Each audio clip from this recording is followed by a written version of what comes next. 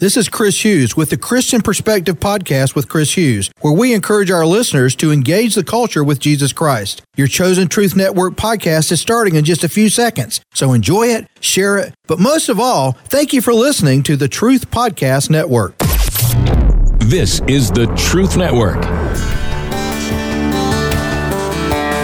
The heart of every man craves a great adventure, but life doesn't usually feel that way. Jesus speaks of narrow gates and wide roads, but the masculine journey is filled with many twists and turns. So how do we keep from losing heart while trying to find the good way when life feels more like a losing battle than something worth dying for? Grab your gear and come on a quest with your band of brothers who will serve as the guides in what we call the masculine journey. The masculine journey starts here now. Welcome to the Masculine Journey. We are really glad that you're with us today, and we're following up on a topic that's near and dear to our heart. You know, we're following up to a podcast. So if you want to listen to last week's show on the podcast about healing, right? Danny, was your topic? Tell me what it was again. That was last week. I don't remember. Yeah, it was healing. It was something about healing. Purple Heart. Purple Heart. Yeah, you really didn't remember. I thought you were joking. When I saw the blank look on your face, I realized, okay, that's what that is. No, but yeah, this is kind of a follow-up to that show, so if you want to go back and listen to that. If not, just listen about restoration, because we're going to touch on some of the stuff from last week anyway. This topic kind of came about for me, actually. I was driving over to the radio show last week, I think it was, and was driving here and was just feeling really good. And I'd like to say that happens a lot, but honestly, it doesn't happen that a lot as much as it should. And I was feeling really good about me, just good about life, good about things. Not that it wasn't challenges out there. It just wasn't affecting me that day very much. And I started thinking about why, and I thought back to boot camp and really just some healing I got at boot camp that led to restoration. Right, and then it made me just say, "Oh, wow, this is what restoration feels like." Right, and then the question becomes, what does it feel like? And there's lots of areas that we want to try to touch on today. What's it feel like spiritually? What's it feel like emotionally or mentally or even physically? You know, and I'm not necessarily talking about restoration of healing of the body, but when you get healing of the spirit, right, how does that affect you in those areas? And so we're going to talk some about that today and kind of follow up and really kind of dig into some of our stories. But first we have a clip from Jerry Maguire. And Andy, you brought this one. Yeah, I did. I did the poser talk at the last boot camp. And this is, the Wild at Heart team uses it in their talk. And I've always liked it. But whenever you do a talk, you dig into it a little bit more. And I just really liked it. It's a guy who has become a shark in a suit, a guy that was a sports agent that was really doing all he could to get every dollar he could for his athletes. But in doing so, he wasn't looking out for their best interest, and he really wasn't taking care of his heart. He wasn't living authentically of who he really, from his identity. And he gets disrupted by this kid. It's not in the clip, but this kid kind of gives him a hard time. This kid is a son of a hockey player who keeps getting hurt, and it's like on his eighth concussion or whatever. And Jerry Maguire is sitting there saying, "Oh, you'll be out there right, any moment you'll be back out on the ice." And this kid saw what it was doing to his dad, and he called him out on it. And after that, Jerry kind of has a repentant moment when he begins to realize he's veered off from who he truly is. Do you know your name? I couldn't escape one simple thought. I hated myself. No, here's what it was. I hated my place in the world. I had so much to say and no one to listen. And then it happened. It was the oddest, most unexpected thing. I began writing what they call a mission statement. Not a memo, a mission statement. You know, a suggestion for the future of our company. A night like this doesn't come along very often. I seized it. What started out as 1 page became 25. Suddenly, I was my father's son again. I was remembering the simple pleasures of this job, how I ended up here out of law school, the way a stadium sounds when one of my players performs well on the field, the way we are meant to protect them in health and in injury. With so many clients, we had forgotten what was important. I wrote and wrote and wrote and wrote, and I'm not even a writer. I was remembering even the words of the original sports agent, my mentor, the late great Dickie Fox, who said, "The key to this business is personal relationships." Suddenly it was all pretty clear. The answer was fewer clients, less money, more attention, caring for them, caring for ourselves in the games too, just starting our lives. Really. Hey, I'll be first to admit it. What I was writing was somewhat touchy-feely. I didn't care. It was the me I'd always wanted to be. So Harold pointed out that was a bit more than a mission statement, what all he got into, but really he was focusing on what he wanted to accomplish in life and be that would come out of his identity. And, that some of the things you heard it open up is like somebody asked him who he was, and then it talks about him becoming his father's son. And that part of being restored, we talked about it early. I think a lot of it was restoring him to his authentic self, which his identity would be tied to his relationship with his father that he mentions. And the byproduct of that is you have much more confidence, you have clarity of who you are, your purpose. And he was finding all that out as he went through this process. He had to be disrupted to do it. But I think that's what all of us is. We're all here because of a disruption, something that, happened in our life, a wound that we finally wanted to get healed. But through that process, that restoration, when you get there, I was telling them, the guys, I feel restored.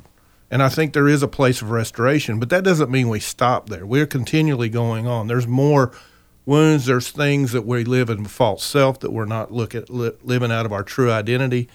But there comes to a place like Sam was talking about where you really sense that you have been restored, and it's not this up and down, totally inconsistent life, something that can just, something that comes along just takes you out. You have the confidence that you and your father can handle whatever. Yeah, doing my George C. Scott impression there.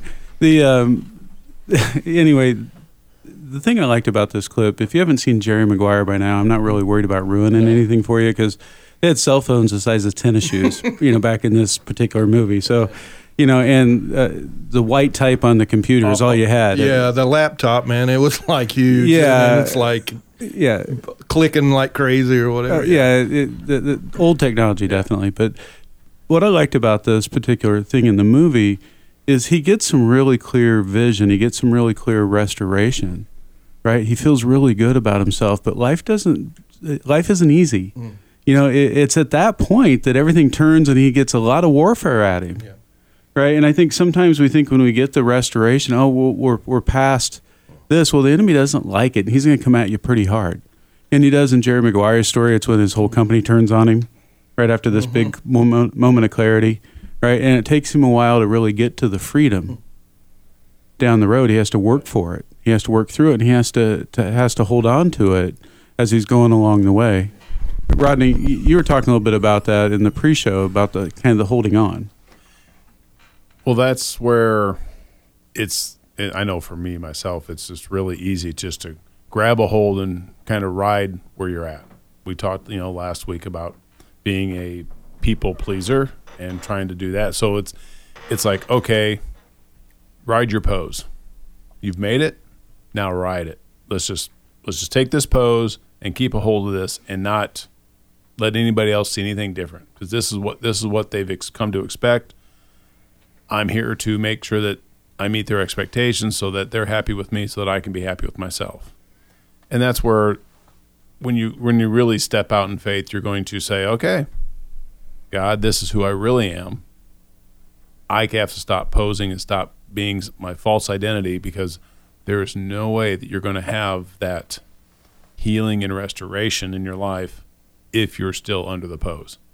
Yeah. And to release that and to be able to talk through that is one of the most interesting things that I found when I first got to boot camp. Because, I heard some stuff on the radio, but then when you guys went even deeper, and I'm like starting to think about, okay, well, where am I at? Where am I posing? Where are my wounds? What's going on? What does my heart really want? Not just what I kept telling myself I wanted, but and that took several years to really work through it, kind of open up my heart to have some freedom to be able to say, okay, this is really what you want right now, how you're going to go after and go get it. Mm-hmm. And holding on to the truth that the Father gives us. Yeah. I want to delve back into a little bit of some of the stuff from last week, but you have this cycle of you're wounded, right? And maybe the enemy orchestrates it, maybe he doesn't, maybe it's just hurting people, right? Something happens and you're hurt, but he's 100% behind the message you get from it, right? He may not have caused it. He may not have been able to do all the things that caused that to happen, but a lot of them he does. But even the ones that he doesn't, he's behind the message you get afterwards. He's behind the shameful message that you get afterwards. Something that puts you down, pushes you down, makes you feel like you have to pose because no one can see that real you that he's led you to believe that you are. Right? And so that's where you're stuck. And so, working, and the reason I want to talk about this topic, because working back through that is not an easy journey. And it's so easy to want to quit along the way, to say, this is just too hard, because it can be incredibly hard. God can obviously say you're healed right now, and he'll do that sometimes, but most of the time it's a process that you're working through with him. And it's not always a fun process. It's not ever really a fun process. Yeah. And if you go in looking like, hey, I'm going to get this done. Let's see, I got 10 minutes left in my day. I can get this done. You're going to end up with hurting worse, because you're going to try to force something, try to make something happen. Hey, honey, I'm gonna heal this whole thing up. I'm gonna have the magic wand and just sprinkle some pixie dust, and it's all gonna be better, and it's gonna be done real quick. You can force things. Yeah. The hardest thing for me was to just allow it not to be me in there and let it be God. It's just go, okay, it's not do nothing and just let God do everything, but it's you have to take your part, but you have to be intentional and slow.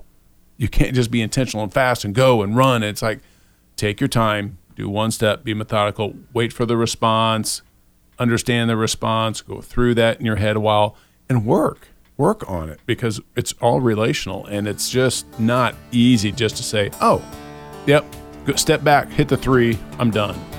But what happens after that is the freedom and restoration you get is so much worth going through it. Yeah. Right, and we're going to talk more about that when we come back. But in the meantime, go to masculinejourney.org.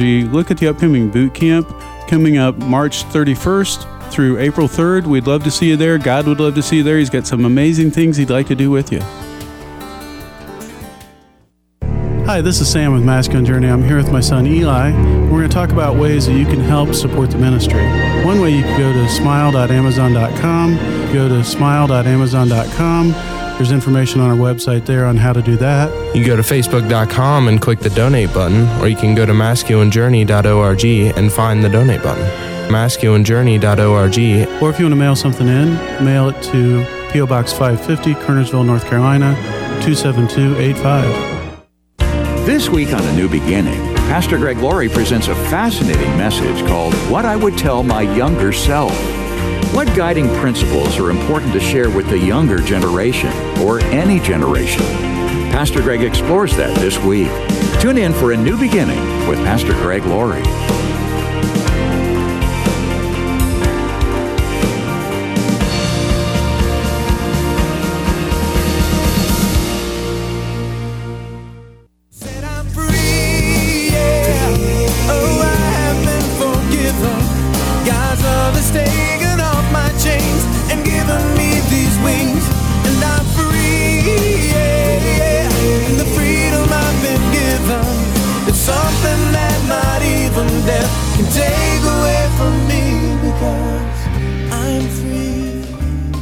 Welcome back to Masculine Journey. That is Stephen Curtis Chapman.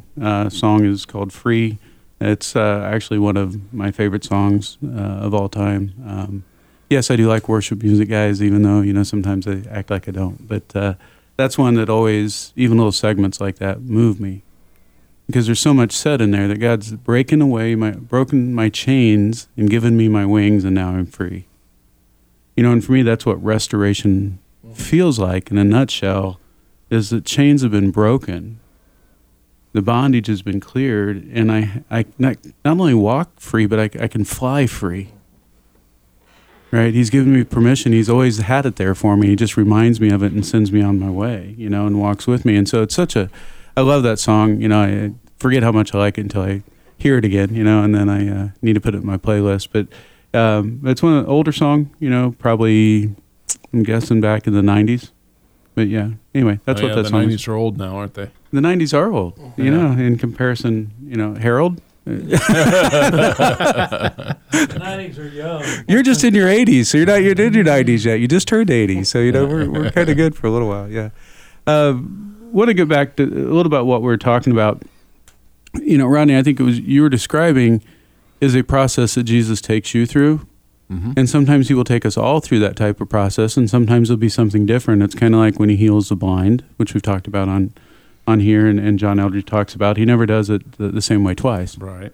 And so your healing is going to be unique to you, but it will be a process.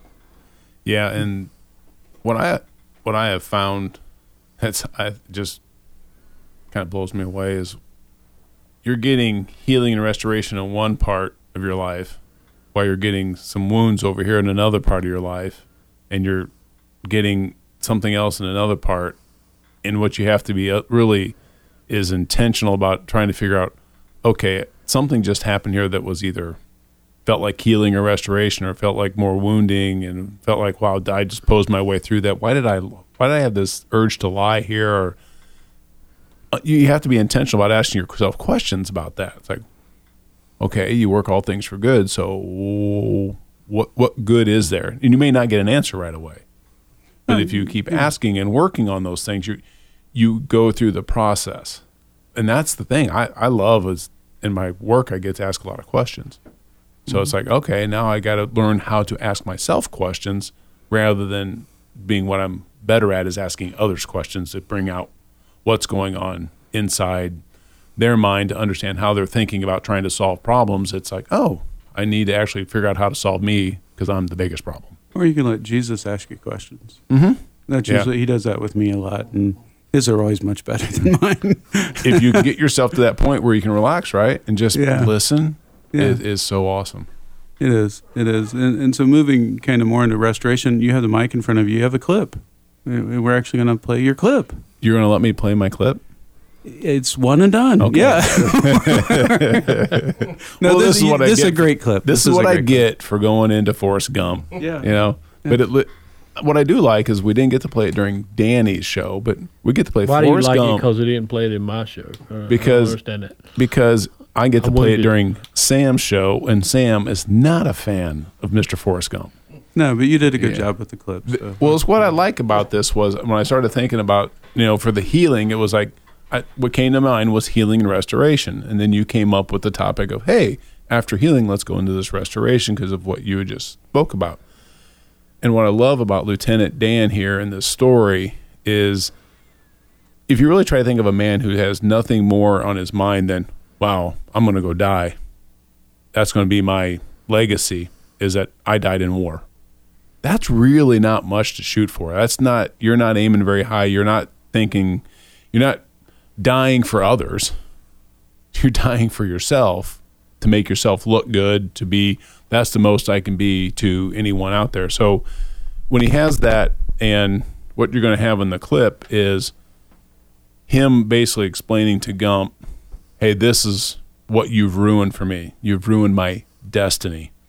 And that's the scene where they're in the hospital just after, Lieutenant Dan lost his legs, and he pulls Gump down on the floor and talks to him about this. And then the next scene is Gump actually becomes the shrimp boat captain. And because Lieutenant Dan, said to him basically out of a jest, but it was like, well, if you ever become a shrimp boat captain, I'm going to become your first mate. Well, he shows up on the dock. This is the scene where this is just a little bit afterwards, but Forrest just jumps off the boat and the boat goes and crashes, stuff like that. It's just stupid, silly stuff. But then it opens up with they can't find shrimp. They're not finding any shrimp anywhere. They're horrible fishermen. They don't know what the heck they're doing. So then, since they can't find any shrimp and they're trying to do all this, then Lieutenant Dan is wondering, okay, where is God in all this? Because he knows Forrest is a believer. So where is God in all this? And he starts to basically start poking God. And then so they have this encounter out there on the ship where God shows up and Lieutenant Dan is having it out with God. And it's just pretty funny to listen to him. And then at the end, through all of that encounter with God, he comes into the healing and the restoration and actually gets himself to a point where he shows up to the wedding of Forrest and announces also he's got a fiancée himself. I think officially the setup was longer than the clip. I tried. Here we go. Now, you listen to me. We all have a destiny. Nothing just happens. It's all part of a plan. I should have died out there with my men, but now I'm nothing but a cripple, a legless freak. Look, you see that? Do you know what it's like not to be able to use your legs? Yes, sir, I do. Did you hear what I said? You cheated me. I had a destiny. I was supposed to die in the field with honor.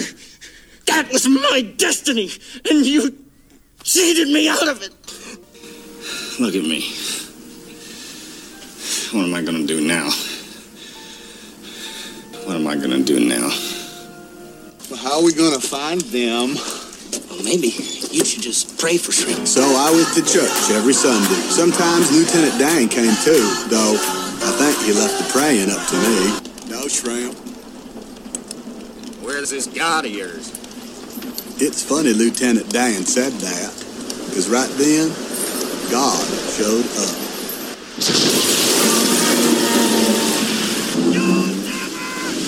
Now me, I was scared, but Lieutenant Dan, he was mad. You call this a storm? It's time for a showdown! You and me, I'm right here!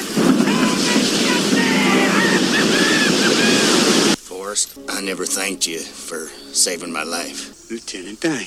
Hello, Forrest. You got new legs. New legs. Yeah, I got new legs. Custom made.